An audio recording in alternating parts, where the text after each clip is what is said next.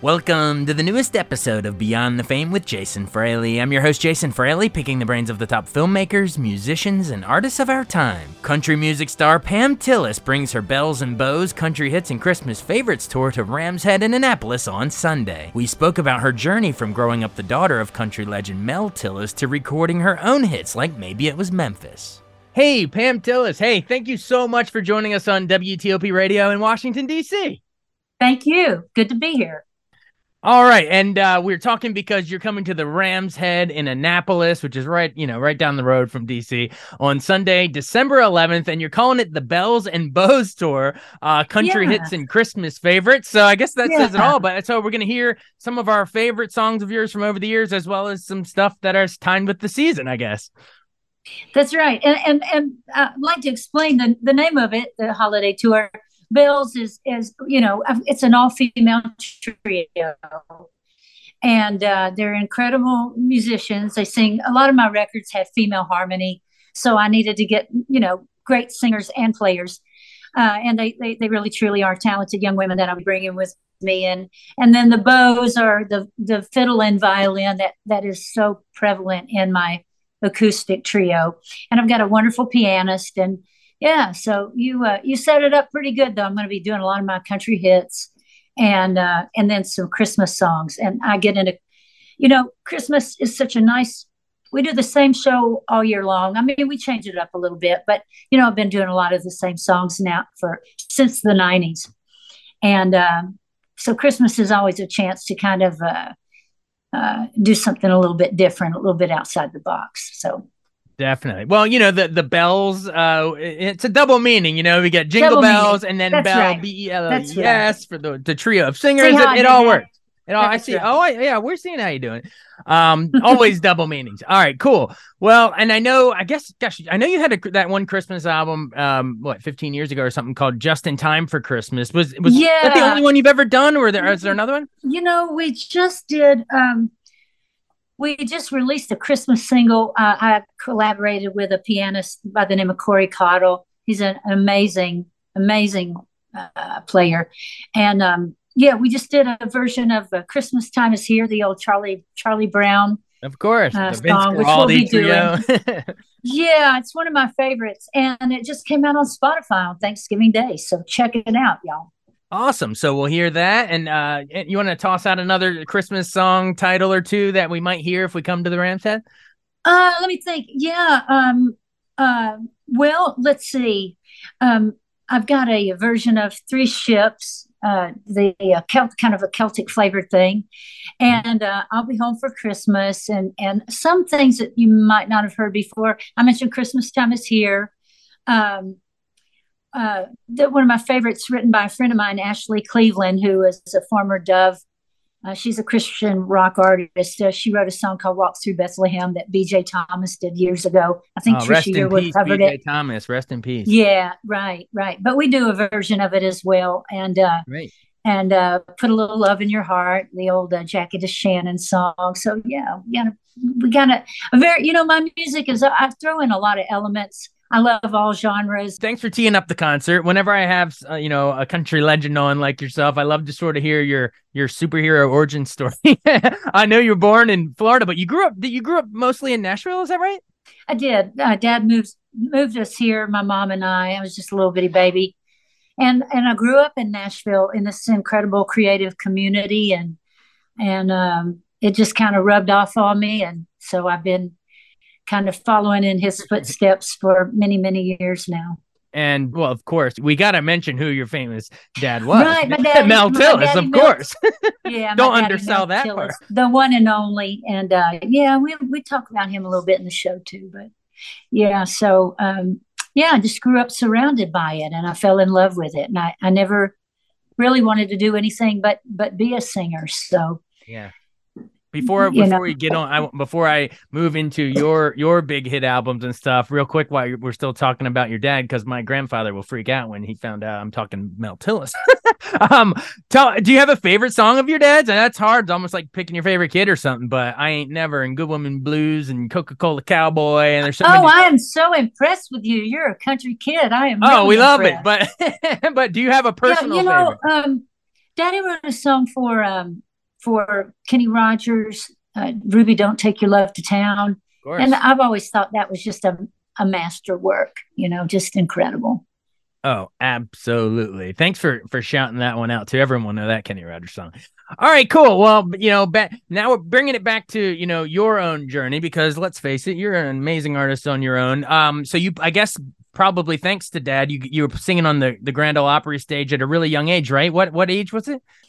I first got to sing on the Opry when I was 8 years old. That's crazy. and now I'm a member, which is really incredible. I became the first woman of the new millennium, and I joined in 2000. So that seems like yesterday.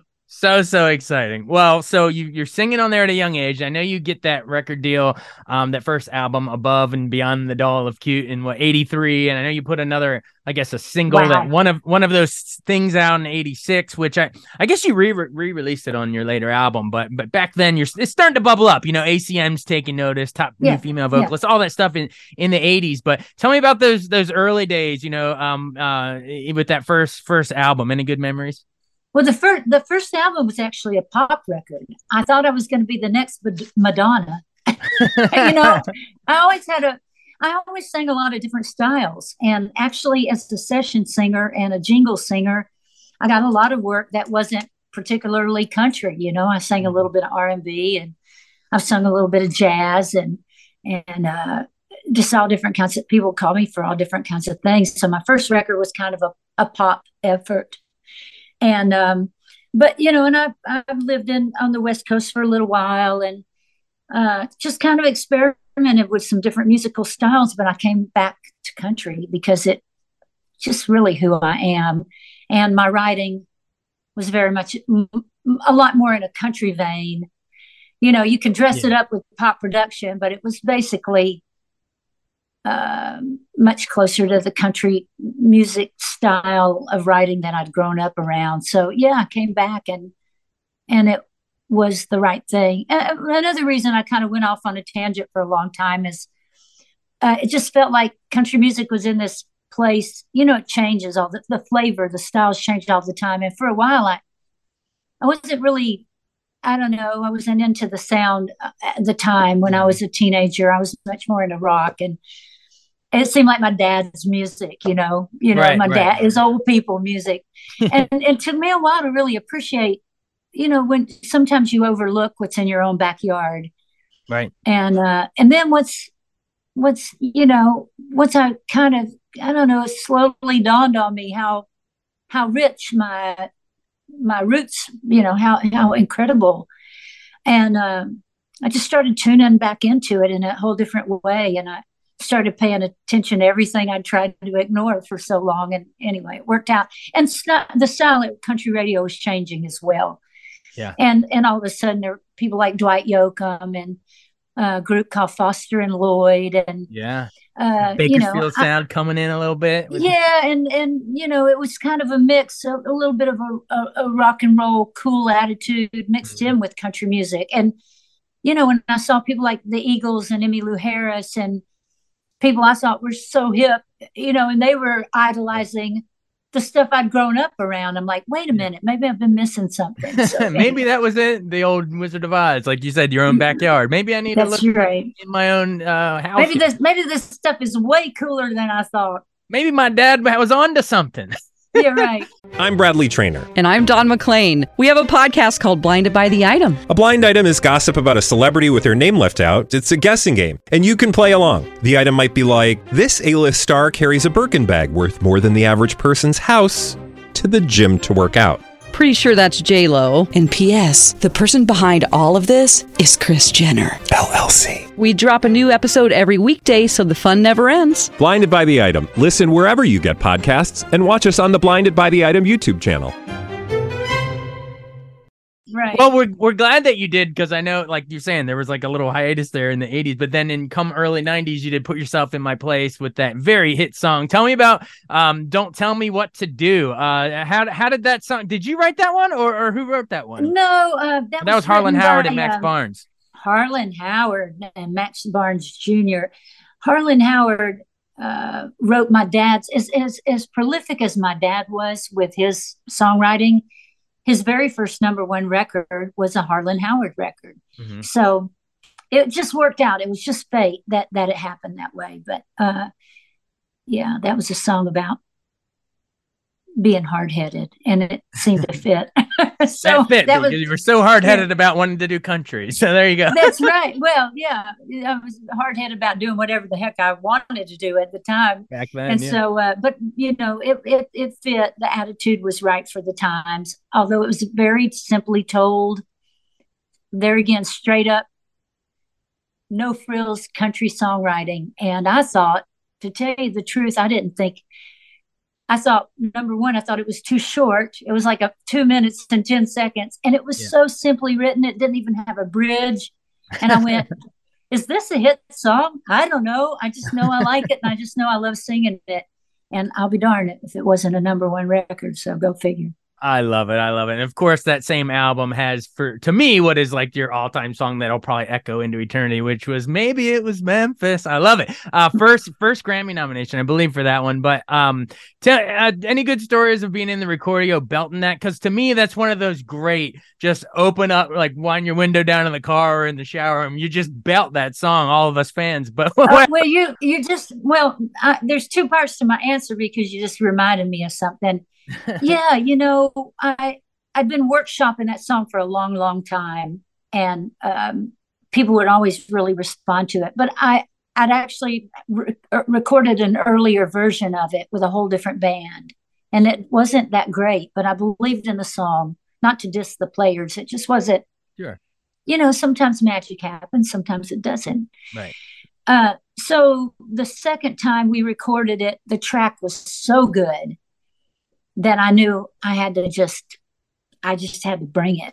And so I can remember there was nobody else around, just me and the engineer, Ed C. And I think we basically turned off all the lights in the studio, and I went some other place. I closed my eyes in the control room, in the vocal booth, and I just let the whole song play out in my mind like a movie. Right. I think it was like I just went there. I was in Memphis when I sang this song. I was in Nashville, Tennessee, but in my mind, I was really in Memphis. You transported. Yeah, I really did teletransport, and I just sang my little heart out, and it worked. So I was so grateful for that. You said there was answers? You said a 2-part answer? Oh, the second part is when you said roll the window down and sing along. Oh, yeah. So Don't Tell Me What to Do had done well, and a couple other singles had, charted really high, top 5, top 10. Memphis was the last single, and you're trying to maintain that momentum. And I'm like, well, this could all end tomorrow. You're still nervous for a while. It takes a while to really get enough hits to feel like you've really made it. One hit won't do it.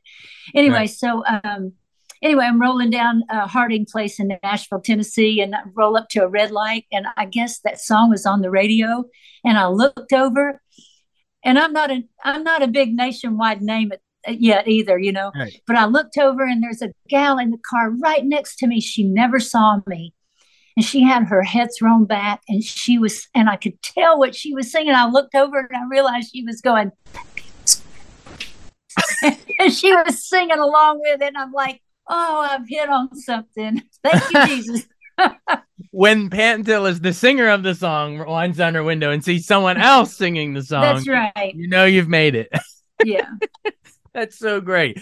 Well, tell me about the next album. I love Shake the Sugar Tree. I mean, that's just, some catchy turns of phrases, like a fruit from a pickle vine and sweet in the nick of time, all that good rhyming phrase.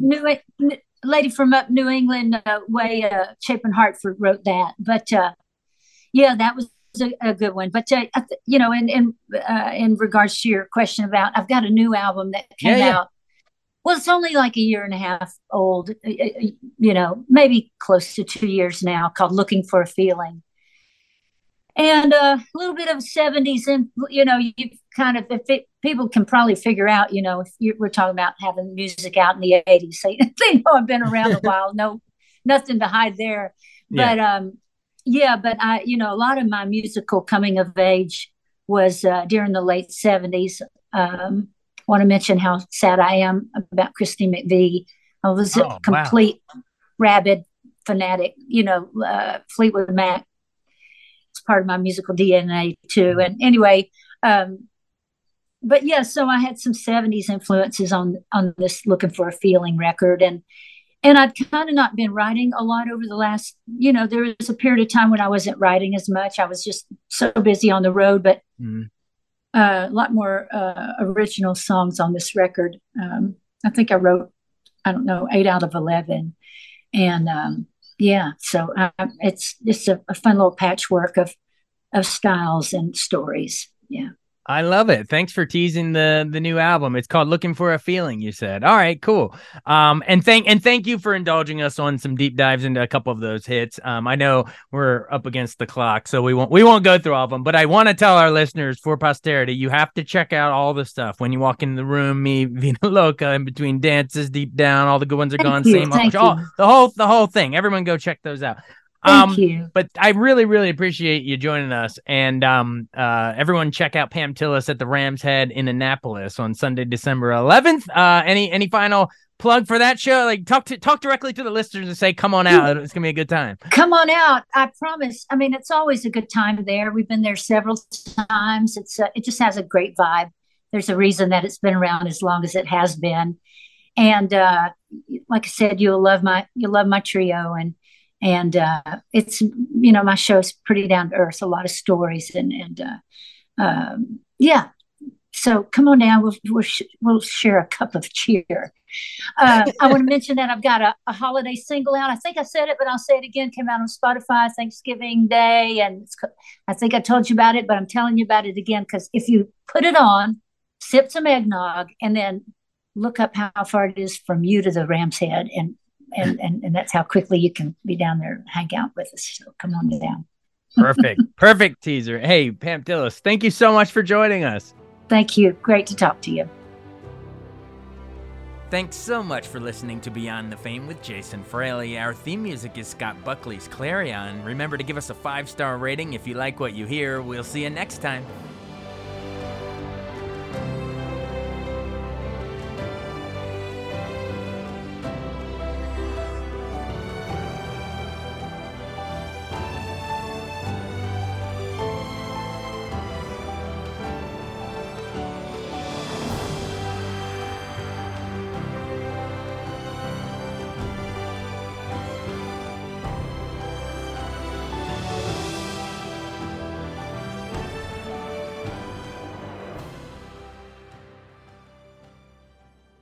Explain your DNA on 10 cases, man. You're inside the police interrogation room with the alleged Potomac River rapist. I'm not guilty on any of this stuff. So calm, so reasonable. Could this be the man who terrorized women for 9 years before murdering a brilliant scientist 2 decades ago? Experience one of the most fascinating true crime podcasts available. Join crime reporter Paul Wagner for Unknown Subject, Season 3 of WTOP's American Nightmare series. Search American Nightmare Podcast on all podcast platforms. I wanted to take a second to tell you about an app I really enjoy. Living in the DC area is great, and Podcast DC gathers all of the local shows that I like all in one local app. Health, sports, local news, politics, and so much more. Podcast DC is the new local app with hundreds of DC area podcasts to choose from. I can earn exciting rewards just for listening and share the podcasts I love instantly. Available in the App Store or in Google Play. Listen local with Podcast DC.